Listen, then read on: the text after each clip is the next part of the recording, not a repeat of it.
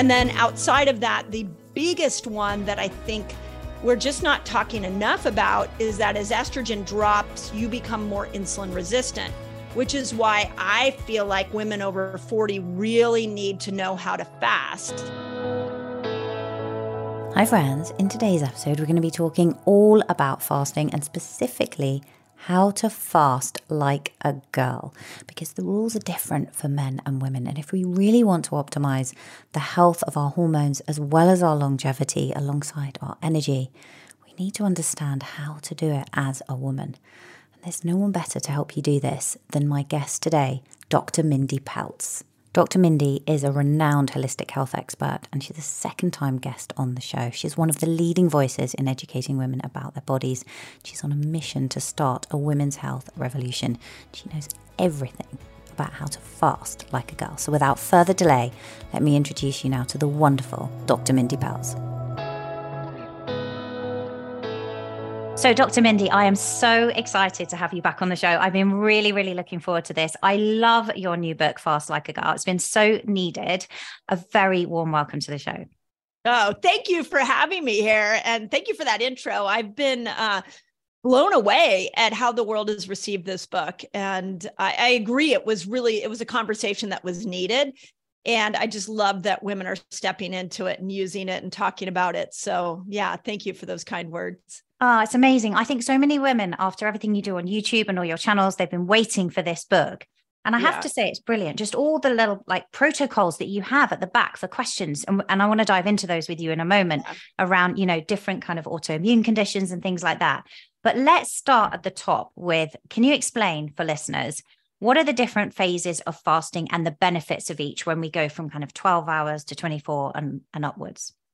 Yeah, I think what isn't being discussed in the fasting world is that why fasting works is you're tapping into a whole nother energy system, a whole nother metabolism.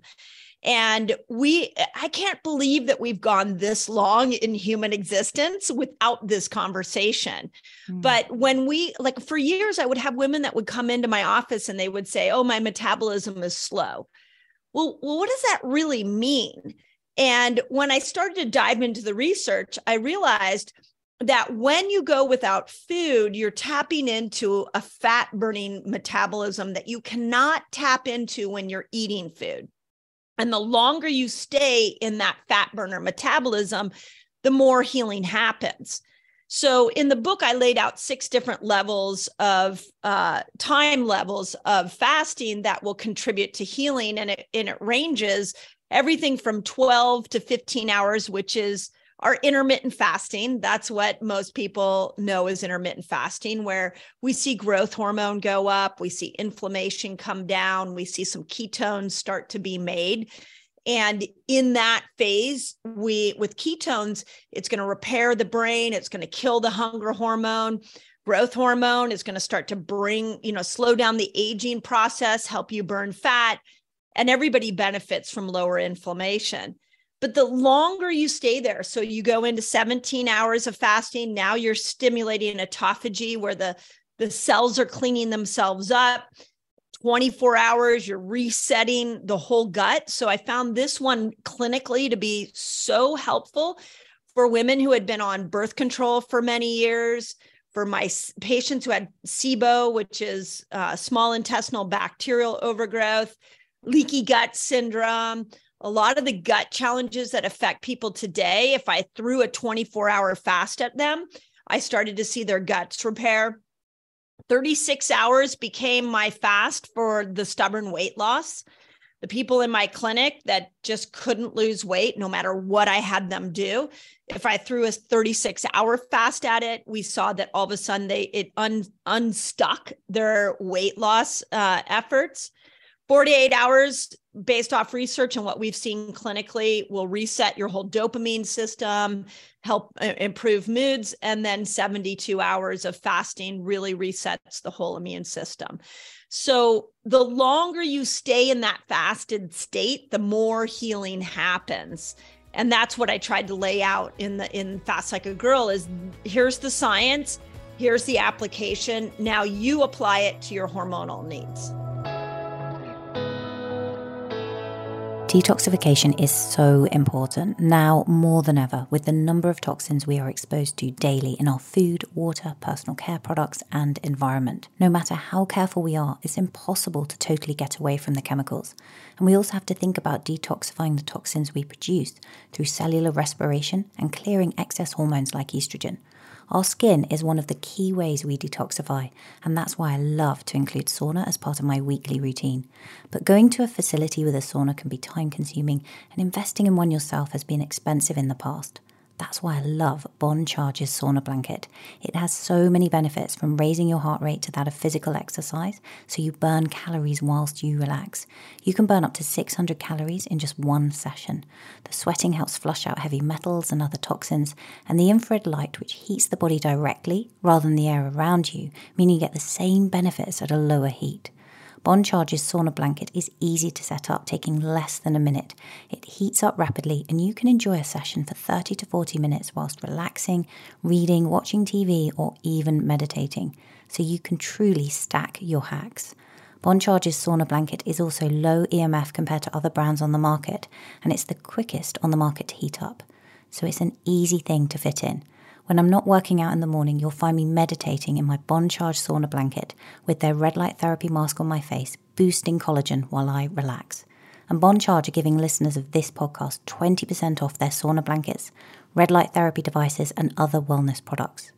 Bon Charge ship worldwide in rapid time with free shipping on every sauna blanket and 12 months warranty. Simply go to boncharge.com/Angela and enter code Angela20 at checkout. That's BONCHARGE.com/ANGELA and use code Angela20 to save yourself 20%.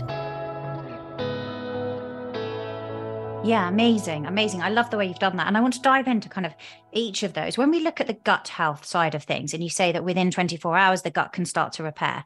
People that are listening to this who have, things like bloating, SIBO maybe, they've got, they oscillate between kind of needing the loo desperately, then being really constipated. What can they expect and how would they approach it from a gut health perspective? How often would they need to do it? And would they just do it for that 24-hour window? Yeah, clinically what I did is I would every once in a while, I'd throw a 24-hour fast. So I would say anywhere from once every couple of weeks to once a month, depending on how severe the gut problem was. Now, if somebody had an autoimmune condition or they had SIBO especially, because there's no supplement out there that any functional medicine doctor will tell you is like the tried and true SIBO supplement. But what we've seen is that if you throw a 24-hour fast, you're killing the bacteria that is in the small intestine. And so when you reintroduce food, there's less there to agitate for bloating. So to answer your question, it really depends on the severity of your gut condition.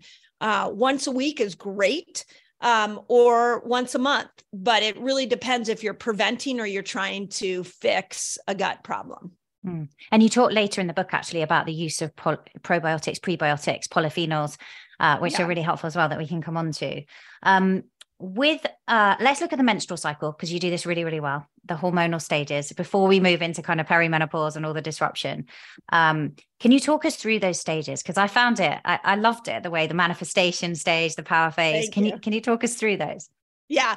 So for starters, I wanted to name them in so that women understood what they represent. Because when I first started learning hormones, I was like, follicular, luteal, like it's just confusing. Every woman knows ovulation, but they don't, the names are too technical. So I also like to make everything fun. So I was like, okay, well, the power phase is when our hormones typically are at their lowest. And specifically the first power phase is day 1 to day 10. And that's when you go from a low hormone place to estrogen building. The reason I call it the power phase is because I wanted women to understand that is the time to power up on anything. You can power up on fasting, you can power up on workouts, you can get away with less sleep, like you are powerful during that time. Like estrogen is very much an extroverted hormone. So she's going to be the life of the party. She's going to be the one that's like, yes, let's go for a 10-mile run. Yes, let's do a 3-day fast. She doesn't care if cortisol goes high. And so that first 10 days of our cycle is when we can lean into some of these health habits that we've accumulated over the years that we know keep our weight where we want it, keep our mind where we want it. You can go into those extreme behaviors day 1 through day 10. You know, I love that phase. Can I say, like my HRV, you do? I'm so resilient right from as soon as my period begins. That's it. Like I feel more resilient. I see it on my trackers, on my HRV. Like you just said there, you can manage with less sleep. And I'm like, yeah, I'm in the green on my Whoop and everything. And then, it kind of shifts later on. But yeah, I love that. It's so fun to hear you say that, because that is exactly how I have felt over the years. And a lot of women feel, but we never had a language to put to it.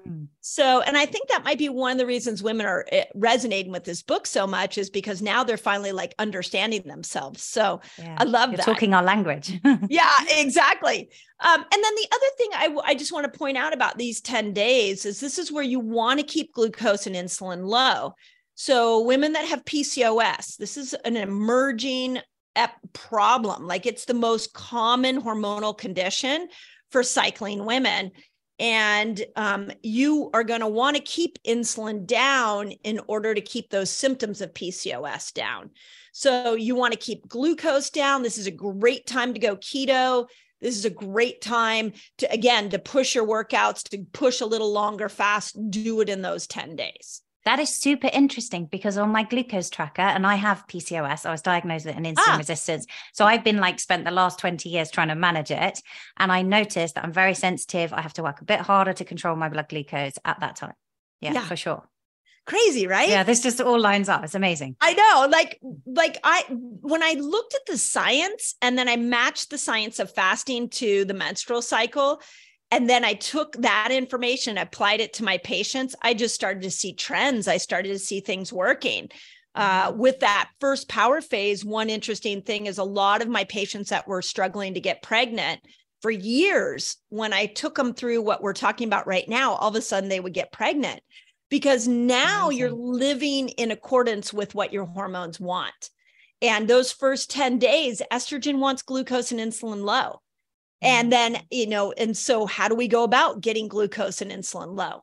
More fasting, more keto, more working out, the aerobic type of working out. That's how we can manage glucose. And it's fascinating once you really dive into what the needs are of each one of these hormones. And we're stronger at that point, right? If I look at when I'm like lifting the last few weeks, because now I'm kind of just crossed that middle section, I was moving up in my weights. And then when I went this morning, I was like, it's just starting to feel a bit harder now. Yeah. It's so true. Like, it's just, it's like clockwork. It's amazing. Yeah, it's crazy. So then when we go into the ovulation window, I called it manifestation. And the reason I wanted to call it that is because I think as women, we have villainized our hormones forever. We're like, I'm hormonal today.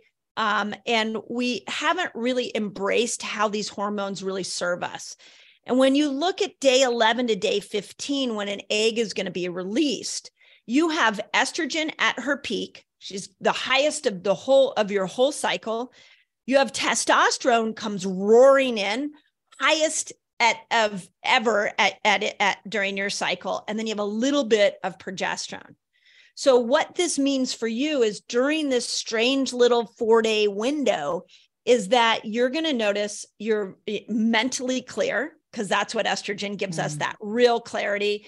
You're also verbally, like, I don't know if you've ever had this, maybe as a podcaster, you have those moments where you say something and you're like, hey, that was actually pretty good. I sounded intelligent. I actually sound like I know what I'm talking about. So that's estrogen. She helps you with mental clarity. She gives you verbal processing and verbal skills.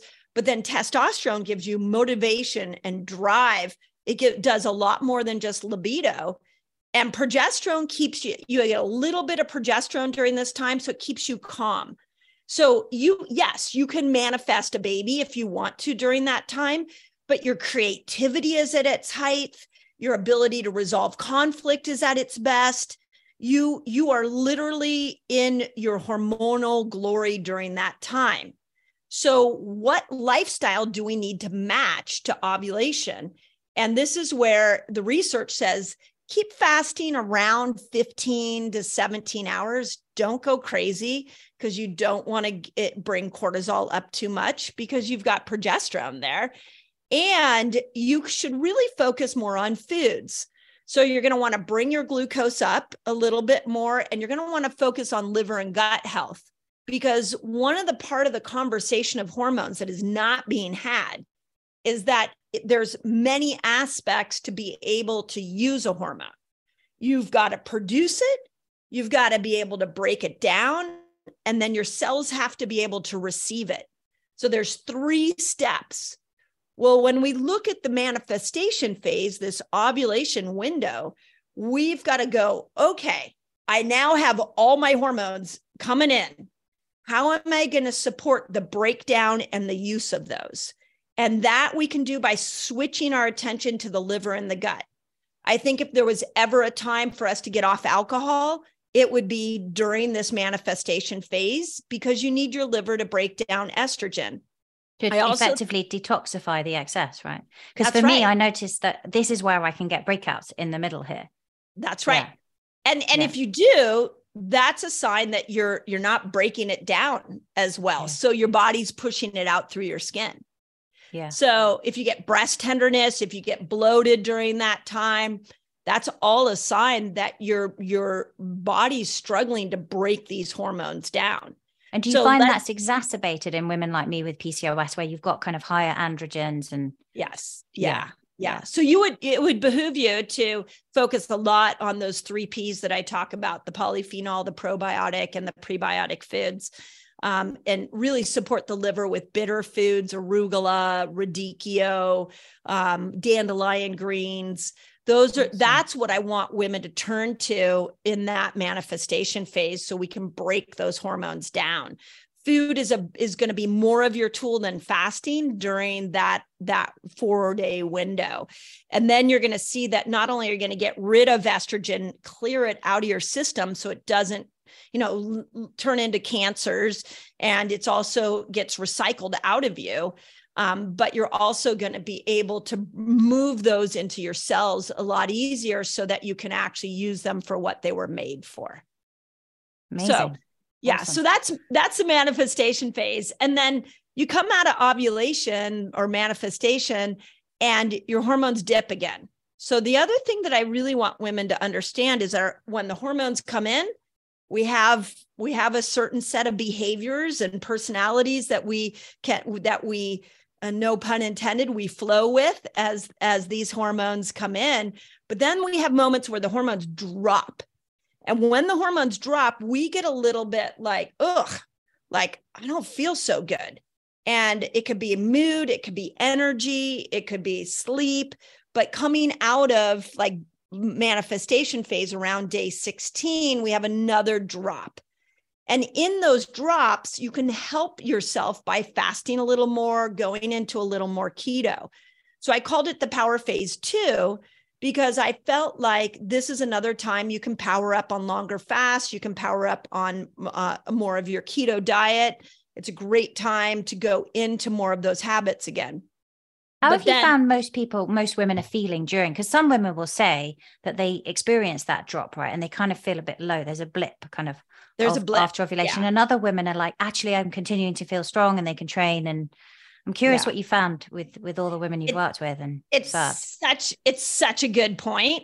Of all the phases that I mapped out in the book, that's the one that's the most variable. Yeah. So is that if you're struggling to clear estrogen, a lot of women will say they don't feel well in that coming out of ovulation, which is why I think focusing on the liver and the gut is important. So you're clearing that out. Women, and it could be different month to month, right? Then, so some women feel great one month, and then the next month yeah.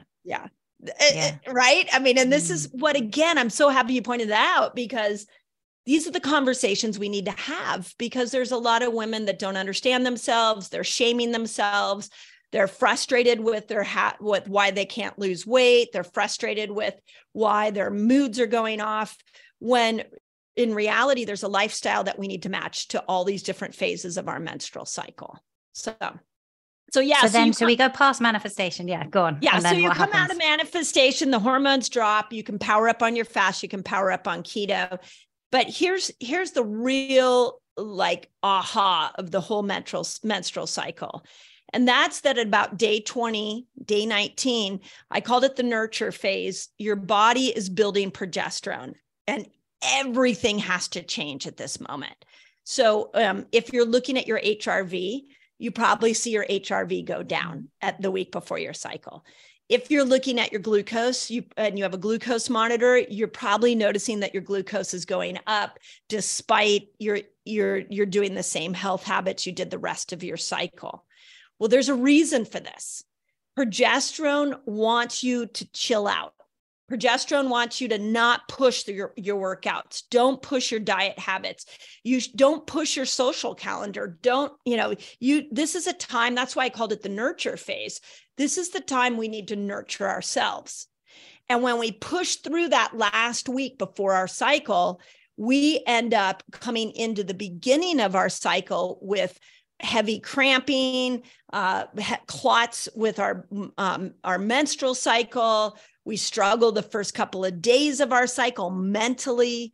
All of that is because we didn't nurture ourselves the week before our period.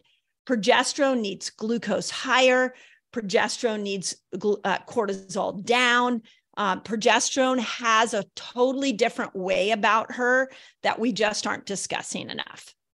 So in this phase then, when we're looking at glucose, would we expect to see, like if you're using a CGM, you'd expect to see it slightly higher, and would that not be something to worry about? Yes. Yeah. I mean, I can't tell you how many women freak out when they put CGMs on and they're like, wait a second, I'm doing the same thing, but glucose is going higher. And this is the thing to like think about how amazing your body is that your body knows that it needs more glucose to be able to make progesterone. So during that week, it makes you more insulin resistant so that you can bring up glucose levels. You'll see that on your continuous glucose monitor. But what else does it do? It causes us to crave carbs. So how many of us have this insatiable hunger and carb craving before our cycle starts, and we bitch and moan about it? We're like, oh, all I want to do is eat carbs. I can't fast. I don't really feel like working out. I just want to stay home. I want to eat chocolate. Yeah. That's what progesterone is asking. That's what you're meant to be doing. Yes. And that's okay. Right. Like it's freeing once you know that. It's like crazy. It's crazy that we complain about that. But that's literally what progesterone wants. She wants glucose higher. She wants cortisol low. She needs magnesium from chocolate. So she's giving you these signals, and we've just been blowing through those signals. And then we get all these adverse symptoms, like our cycle is really painful. We feel really bloated, or anxiety ensues. And we don't realize that it's just because we went against progesterone's needs. And interestingly, food plays such a big part there. I just want to clarify with the glucose, because I know people will be freaking out. If they're wearing a CGM and it's going to go higher, what is an acceptable range before it's like, no, actually, do you know what? Now maybe you are just indulging in too many sweets and stuff. Where can you expect it to be within that range? Kind of the beginning of the month versus the second half. Yeah, I think you'll see it go. What we see in my community is it goes about 5 to 10 points higher. And this is in, again, American terms. It's American, isn't it? So yeah. Yeah. So like a fasting glucose is 70 to 90 milligrams per deciliter. I'm not sure the translation. Yeah, this would be like sort of 4 to 5, 4.5 to 5. Yeah. So in your fasted state, you might see it, let's say you're at 4.0, you might see it go up to 4.1. And what typically, it's just a subtle increase. But what I'm watching women do is that they're like, wait a second, what did I do wrong? Why is my fasting glucose so much higher? So it's in that fasted state, you'll see it just go up a little bit. And so in the US equivalent, what would that be? It would be like your fasting glucose would probably go to 95 or 100 in that in your fasted state. So that's probably, sort of nudging towards 5 for us. Okay. Yeah. We can look that up actually and put it in the show notes. Right. Okay. So let's on that bit, because I think this is really important for perimenopausal women like myself. Yes. This is where progesterone is going down. You're trying to manage the whole thing. And I always say, when I've interviewed like yourself, Dr. Stacey Sims, all experts at this time, this decade in your 40s is quite a busy time, right? For women. They've kind of excelled often in their careers. They've got children they're raising. They might have aging parents. There's so much going on. And so cortisol is naturally going up, and it is through these hormonal changes. How can they optimize for progesterone? Is it going to be kind of showing this self-love, eating more carbs? Is that going to help to extend? Because a lot of women will complain, my cycle's really shortening now. You know, it used to be 28 days. Now it's kind of inching towards 23, 24, sometimes 21. And then they get the clotting, the heavy bleeding. Yeah, it's such a good conversation. And I'm smiling because I'm like, oh, my heart to all the perimenopausal women out there, like, you know, my heart just goes out to you, because I think when we go roaring into our 40s, we don't realize what's about to hormonally change for us. So the first thing we have to realize for perimenopausal women is the lifestyle you did at 30 is not going to necessarily work for you at 40. The diet and exercise plan that kept you in great shape at 35 doesn't have the same effect at 45.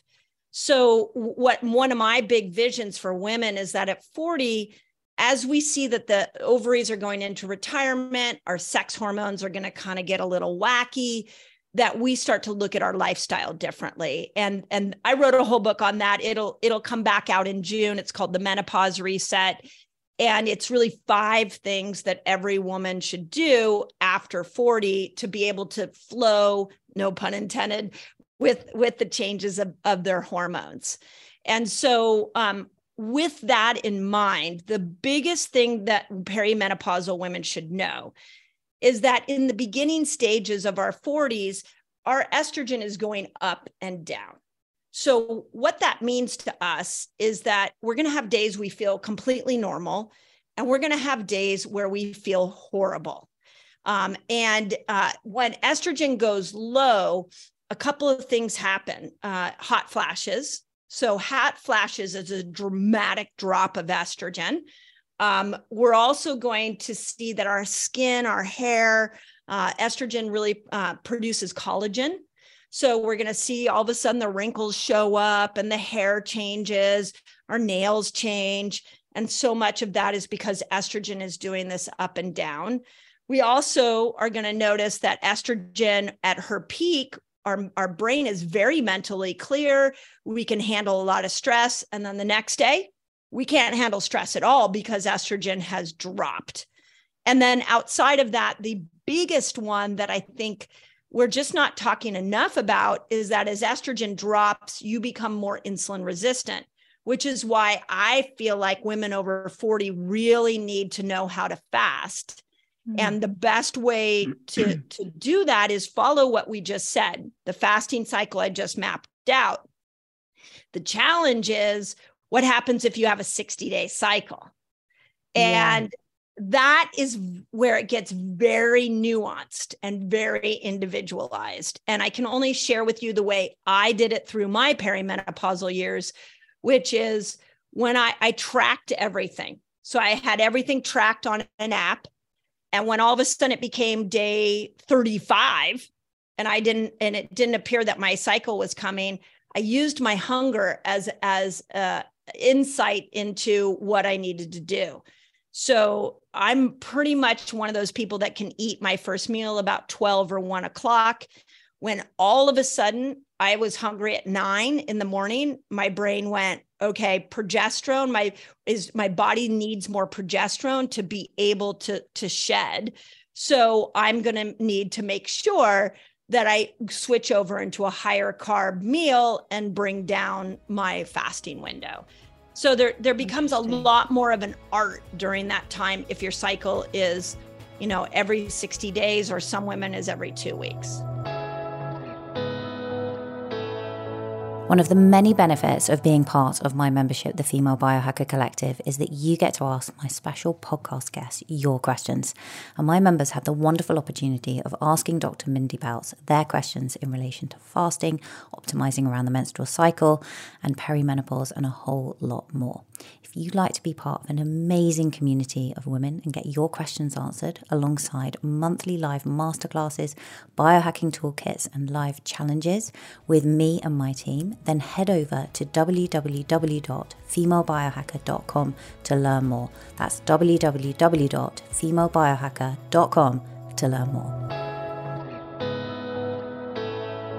Yeah. So when it's lengthening, I can kind of see that. What about women when they're getting this kind of, it's shortening a little bit? Because what I've noticed actually in that situation and with women I work with is sometimes if they're pushing really, really hard, like they're doing an early morning fasted workout, then they're doing the school run. I've been guilty of this. I've walked the dogs. I've done all these different things and I haven't refueled post-workout. Actually, that seems to affect my cycle. Whereas if I actually make intentionally then refuel post-workout somehow, and I've noticed this with other women, actually, then the cycle lengthens out again a little bit. And that's presumably to do with the progesterone because you're supporting it.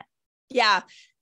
I'm 53 right now. And I swear I was going into menopause at 45. I started to get spotting. So the first thing to know is that if you're spotting, that is a clear sign that progesterone needs your help.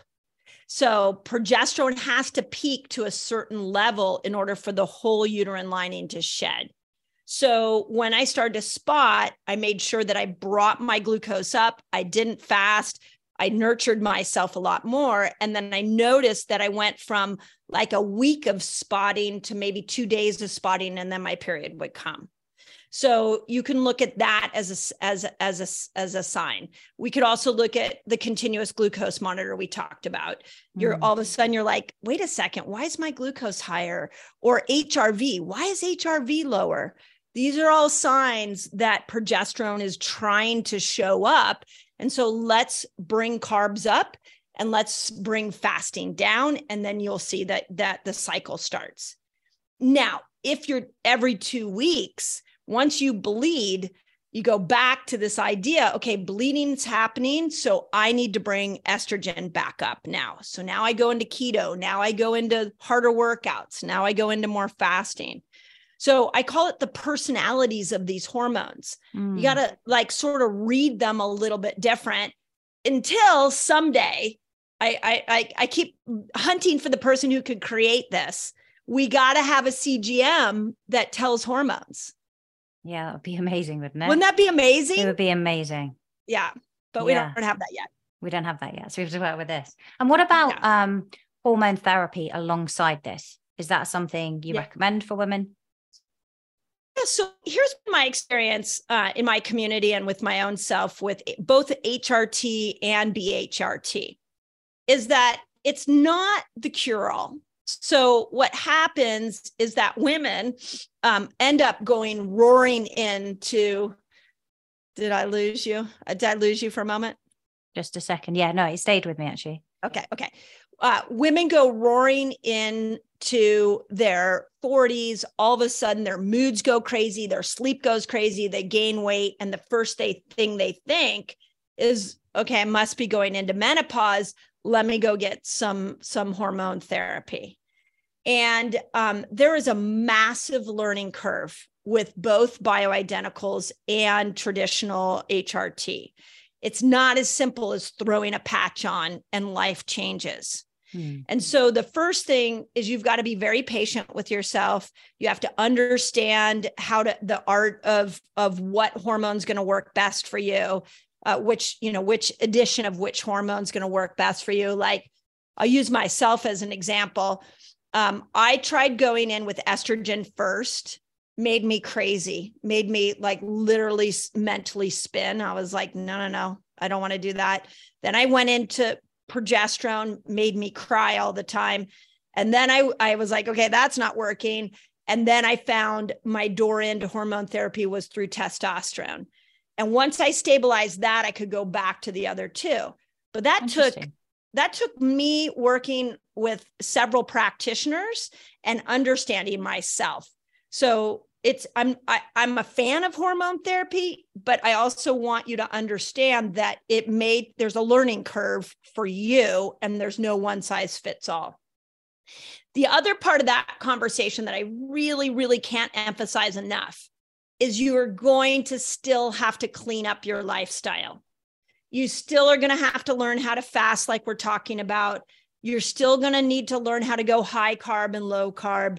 You're still going to need to work on repairing your microbiome. You may need to detox, and you're going to have to learn how to not keep being that rushing woman where you're just pushing all the time.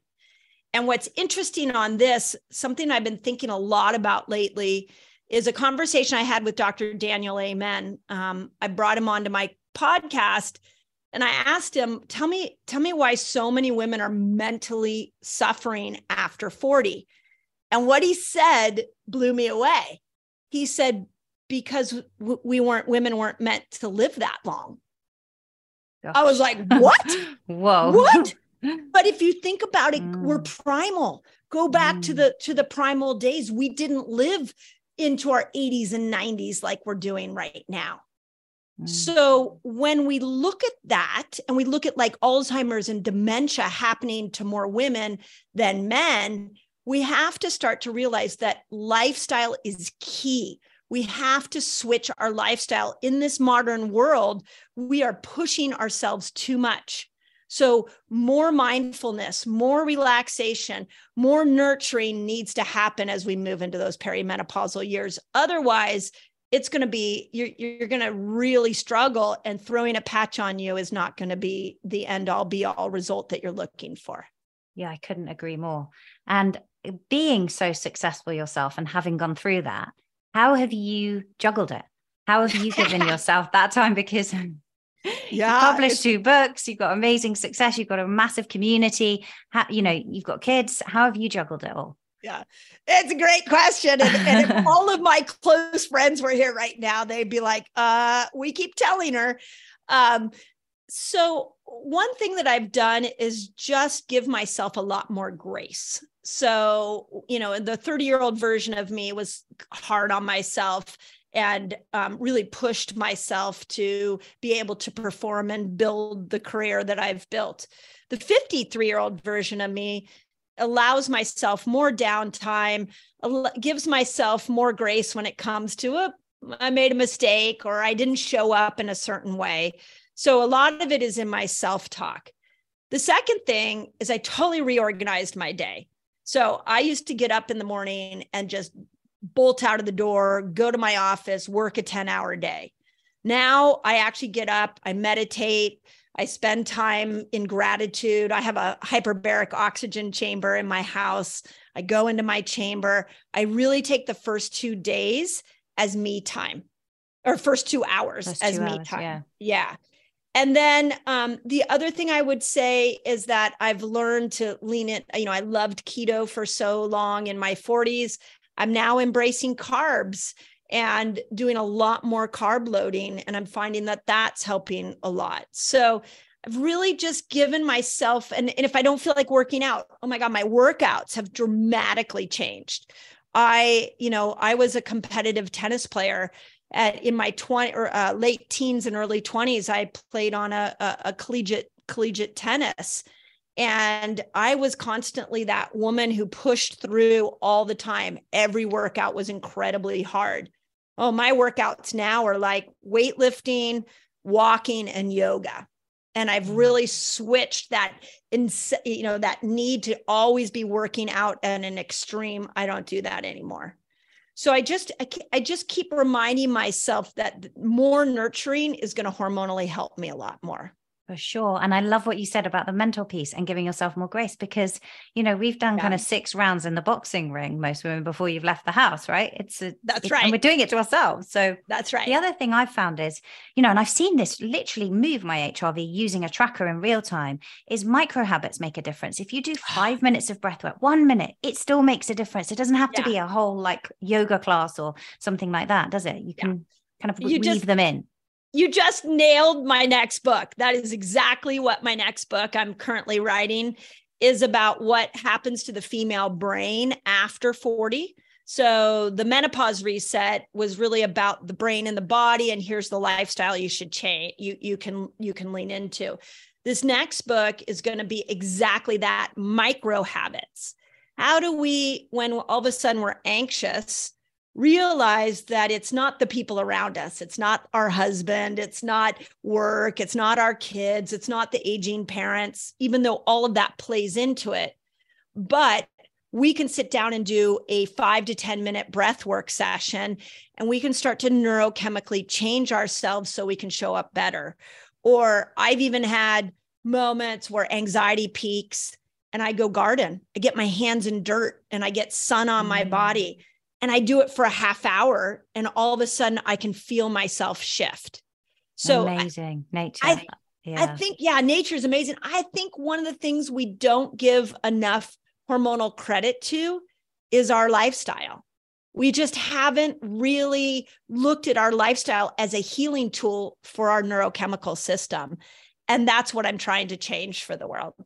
Oh, amazing. I can't wait for the next book. It's funny you say that, because, everyone always thinks I need a device or an app to do something. And the other day I just went outside in the morning, the sun was coming up, and I was doing some breath work with nothing. And you can hear the birds. And just hearing the birds is such a different experience than when you try and do something guided. And I think, we just kind of need to go back to life how it was almost. Yeah, I love that. I was recently, we were on, I took about 2.5 weeks and went to Kauai, and just, we got a really nice Airbnb that looked out over the ocean, my husband and I literally made myself, I know that sounds like, oh, well, that couldn't have been that torturous, but I made myself for hours just sit on the deck and watch the waves. And the idea for me was, I had been on this book tour, and it was like, you need to calm your nervous system down. You need to rebalance your whole neurochemical system. So sit here, look at nature, stop doing. And I think as we get over 40, we need more moments like that. And what often happens in those 40s, to your point, is the responsibilities are huge. We have the aging parents, we have the kids that are maybe teenagers, or maybe they're going off to school, and the stress goes up, but we don't change our lifestyle to meet the demands of that stress. And now we have a worse menopause experience than need be. Yeah, such a good point. I have some questions from my community. Before we get there, you talked about carb loading. You're not wedded to keto. You're doing some more carb loading. Can you just clarify that? Is that for women post-menopause? Is that like how, obviously you've mentioned more carbs in the second phase of the cycle towards the end.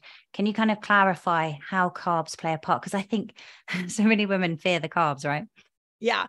Well, so the first thing to know is that if you're a cycling woman, ovulation, or what I called manifestation, week before your period, or what I called nurture, those are great times to lean into more carbs. So if you have a cycle, track it, bring your carb load up. For me, that means somewhere between 100 and 200 net grams of net carbs.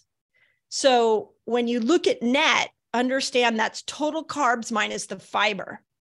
So that's a lot of carbs if you're eating fruits and vegetables. If you're eating cakes and pastas and cookies, that's not that many carbs. So be smart about what carbs you're using. And I like it during those times just to bring that carb level up. I think the carbs that really work well for hormones, my favorite one is a sweet potato. Sweet potato, right? It's like my favorite. Sweet potatoes, squashes, but also tropical fruits, citrus fruits, legumes. These are great when those hormones are high. So that's when I say high carb, I don't mean sit on the couch and then eat a box of pizza and a tub of ice cream. I mean, lean into what nature has provided you so that you can make the hormones that you need or help those hormones in those moments. Now, where I am now, 53, I'm 7 months without a period. So I'm moving into that postmenopausal phase. So I just have to really read my signals. And when I bring carbs up is usually when I'm not sleeping well. So the next day I'll bring the nature's carbs up.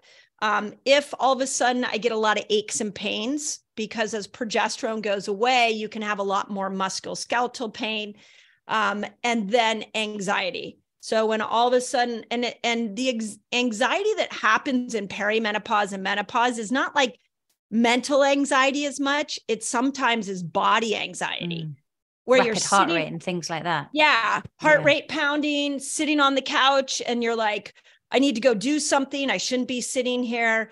That's where bringing carbs coming up. Now, I'll share with you something that I just discovered this week in researching for my next book. Amazing. So that's super interesting, is that carbs, when they go up, they actually help make serotonin. So, and you need more serotonin because as you lose estrogen, serotonin is a precursor, or estrogen is a precursor for making serotonin. And so a couple studies I found, and we're experimenting on it in my community, and I would encourage anybody listening to experiment with this, is that your protein is best had in the middle of the day, and the carbs are best at the end of the day. And the reason for that is carbs will take a precursor called tryptophan. And tryptophan is found in a lot of meats. We know it from here in America, we know it from Thanksgiving and turkey. Everybody goes, oh, I'm so tired after that. But tryptophan will convert into serotonin. So if you have meats earlier in the day, and then at the end of the day, you have carbs, those carbs will actually take tryptophan and escort it into the brain and convert it into serotonin. It acts like a taxi, doesn't it? And sort of shuttles it across. It's amazing. Yeah. It's like a taxi. Exactly. It totally shuttles it across. But this is a big premise of the next book, is that as we lose these hormones, we don't need to lose the neurotransmitters. But estrogen is a precursor for serotonin and dopamine. And progesterone is a precursor for GABA.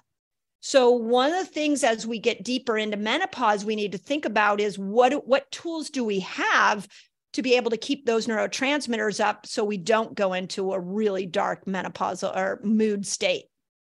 Yeah. So and that's just important, right? Because that serotonin gets moved into melatonin and helps you sleep as well. That's right. And a lot of women can't sleep, right? So, that's right. But would you have the protein as well, like alongside? So like protein and carbs, for example, in your evening meal and put them together, or? So again, this is like hot off the press, and I'm experimenting. So have your community experiment. It's literally several studies I found that carbs alone give the highest serotonin lift. Wow. Carbs with protein give a little less. Carbs with fat give a little less. Protein by itself gives no serotonin lift. Fat by itself gives no serotonin lift. So what I see as the right mechanism is protein earlier in the day, carbs later in the day by themselves. And that the way you would look at that is that would be a serotonin lifting day. If it works for you and you want to do it every day, great.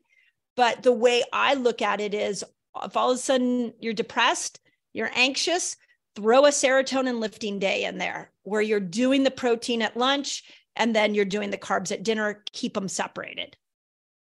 Awesome. And these would be, again, the whole food, fibrous sources of carbs. Right. So we're not kind of spiking. It's not a reason to go and get a tub of ice cream. That's right. That's what sure everyone knows that, but we'll just clarify. Otherwise you're going to make yourself more insulin resistant. You're going to have a whole host of problems. So yes, thank you for pointing that out. And what about post-workout? Do you think we should be refueling once we've, let's say we've done a strength session, HIIT session? What happens there? Do you break the fast and refuel? Yes, I think especially women over 40, because you have to fight for more muscle. When you break when you're a post-workout meal, immediately following a workout should be protein. And it needs to at least be 30 grams of protein because that stimulates amino acid receptor sites that will help the muscle grow stronger. So I think, we got in the workout world, we got really obsessed with carbohydrates. I think we need to become obsessed with protein, and that protein is what's going to help us build muscle, not just the act of lifting weights builds muscle, but the act of bringing protein into your diet will build muscle. Yeah. And that 30 grams is essential, isn't it, to stimulate? Yeah. I love that you said that because I'm always banging on about it. I think people get Yeah. bored of me. So I have some questions here. Question from Lauren. She's asking, how do we understand the balance of fasting with the issue of sarcopenia? So losing days of protein intake to stimulate autophagy. What's the situation there? How can we kind of maximize the benefits of both and minimize any downside? So the formula that I've seen for sarcopenia that I think is, well, there's two formulas that is really great, is that you go into your weight workout, your heavy weights in a fasted state. Now, I know Stacey Sims disagrees with this idea, but this is what I've seen work in my community across thousands of women, is go and lift weights in a fasted state. Now, the reason that I say this is because you want muscle. When you're lifting weights, you're breaking muscle down. If you go in a fasted state, you're getting rid of the glucose in that muscle. And the weightlifting is there to force the muscle to grow stronger. So even though you're breaking it down, it will rebuild itself stronger. That's the whole purpose. That's why you're sore. That's the whole purpose of weightlifting. Then immediately following that, you want to make sure you get somewhere between 30 to 90 grams of protein in your post-workout meal.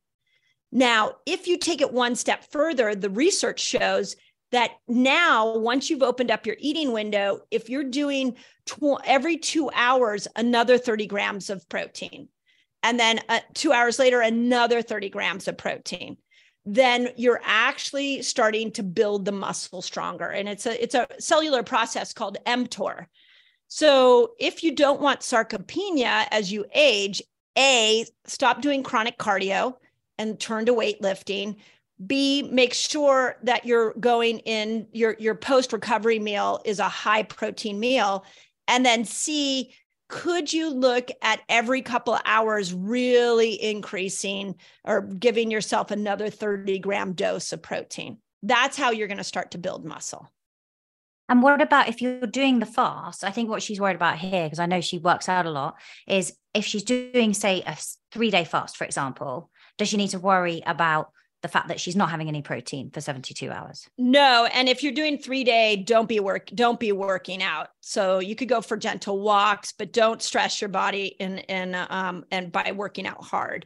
But what we see is that, yes, in 30 days, it's going to appear as if your protein or as if your muscle is shrinking, but think of it as a muscle detox.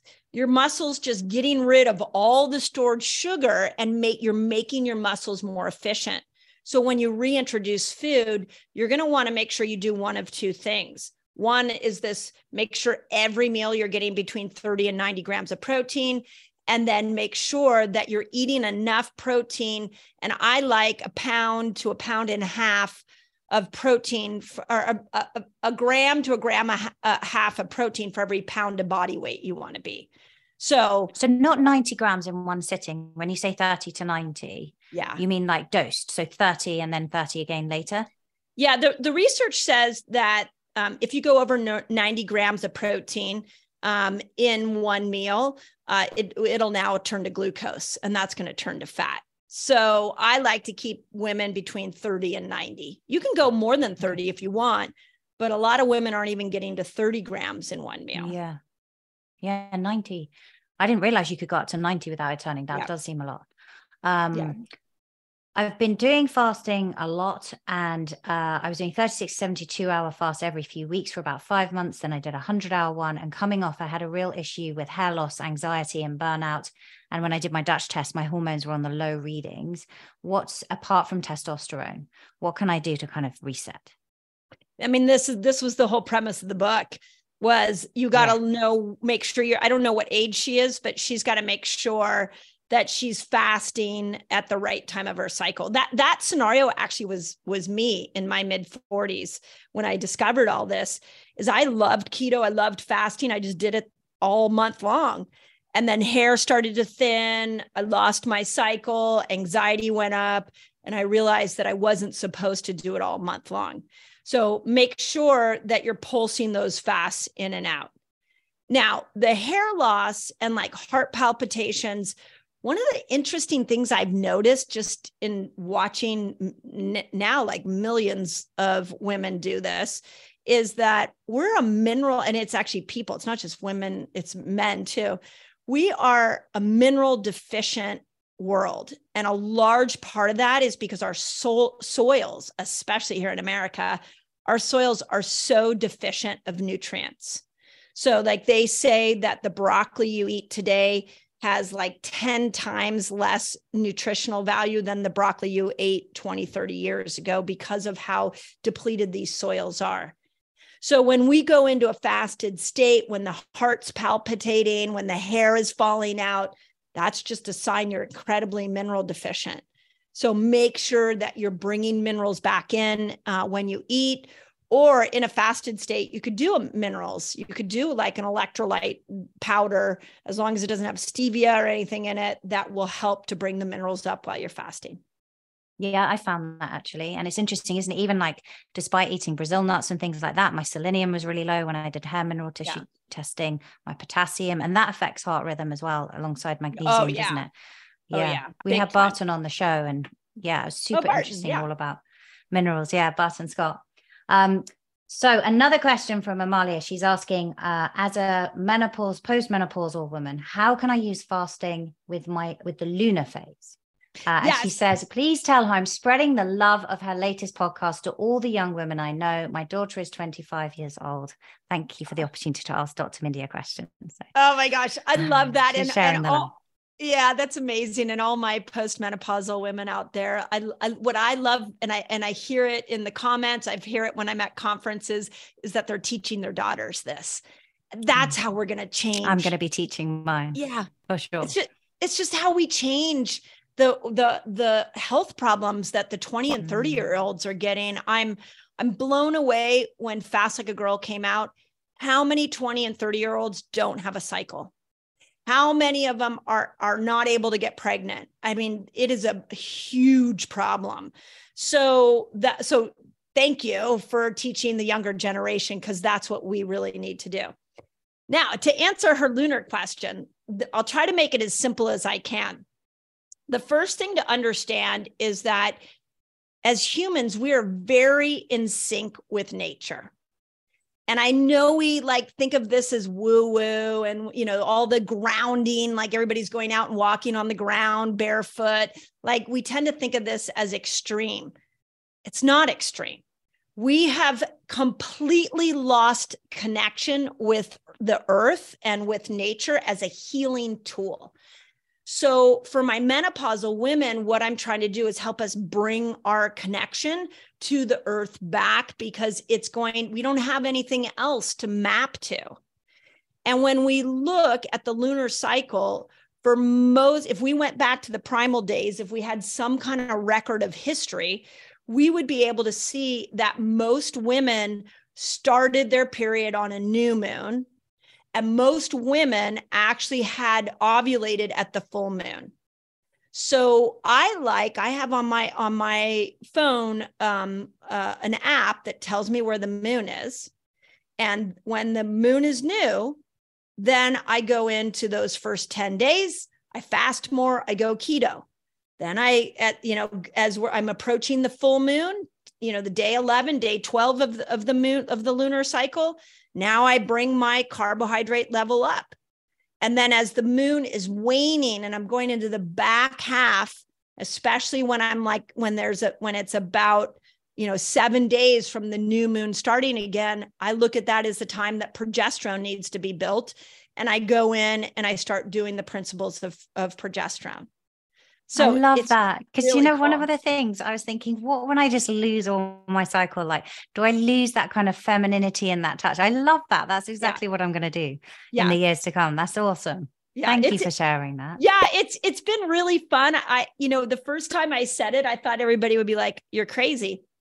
And then when I dove into blue light, part of why we don't all cycle together is because of our exposure to blue light. Whereas if you go back to the primal days, we didn't have that exposure. And so women were more in sync with the lunar cycle. So we're just taking this ancient healing strategy and this ancient tool, and we're bringing it to the modern world. It's really cool. Perfect. Very cool.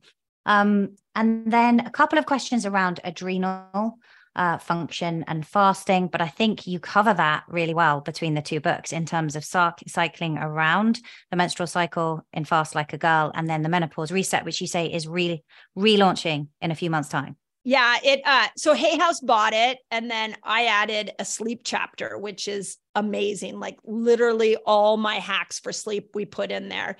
And so it'll come back out in June. So between those two books, hopefully, now this is why the third book is needed, because the mental health of women over 40 needs to be discussed a little deeper. But my hope is then it'll be a trilogy that women can use to sort of understand wherever they are, how they can adapt their lifestyle. My passion is, let's use our lifestyle as a healing tool. Let's stop suffering. Let's stop thinking medication's our only solution. Let's get back to our lifestyle. That's how we heal ourselves. I agree. Always start there. One last question.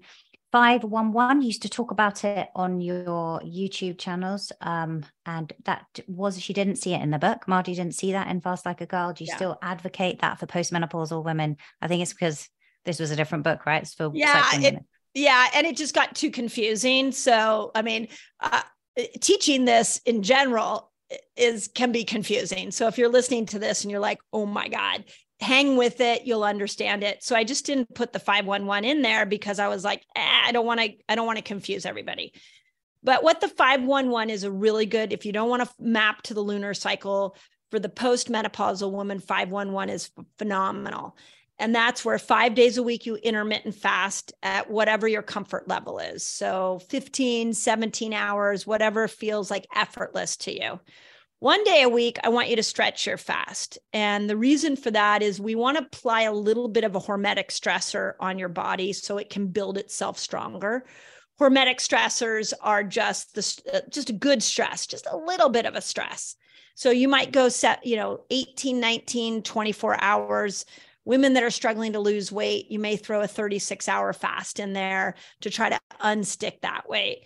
And then 1 day a week, you don't want to fast. You want to bring glucose up. You want to mind progesterone. And I found that weekly schedule works really well for postmenopausal women. So two choices, 511 or the lunar, or just change between the two. Thank you so much. I mean, we're reading Fast Like a Girl as my biohacking book club in my membership. So everyone there has the copy. We're sharing it. We're studying it. Thank you so much for coming on. But where can people find you? I think everyone needs to go and buy Fast Like a Girl. That would be my recommendation. And I can't wait for the third book. But please share, where can people come and connect with you, Dr. Mindy? You can go to my website and everything's there. I always say that my passion project is YouTube. This is where I kind of bring my new science and the new things that I'm doing. I have a podcast where I love having really good discussions with people. And then I tie it always into hormones. So yeah, and if you forget all that, just go to Dr. Mindy Pelz, but I'm kind of everywhere right now. So dive in. Wow. There's a world of information there. Amazing. Thank you so much for coming on the show again. It's been such a pleasure and you've shared so much. Thanks again. Thank you, Angela. Appreciate you. Thank you for listening to today's show and for your interest in health optimization for high performance.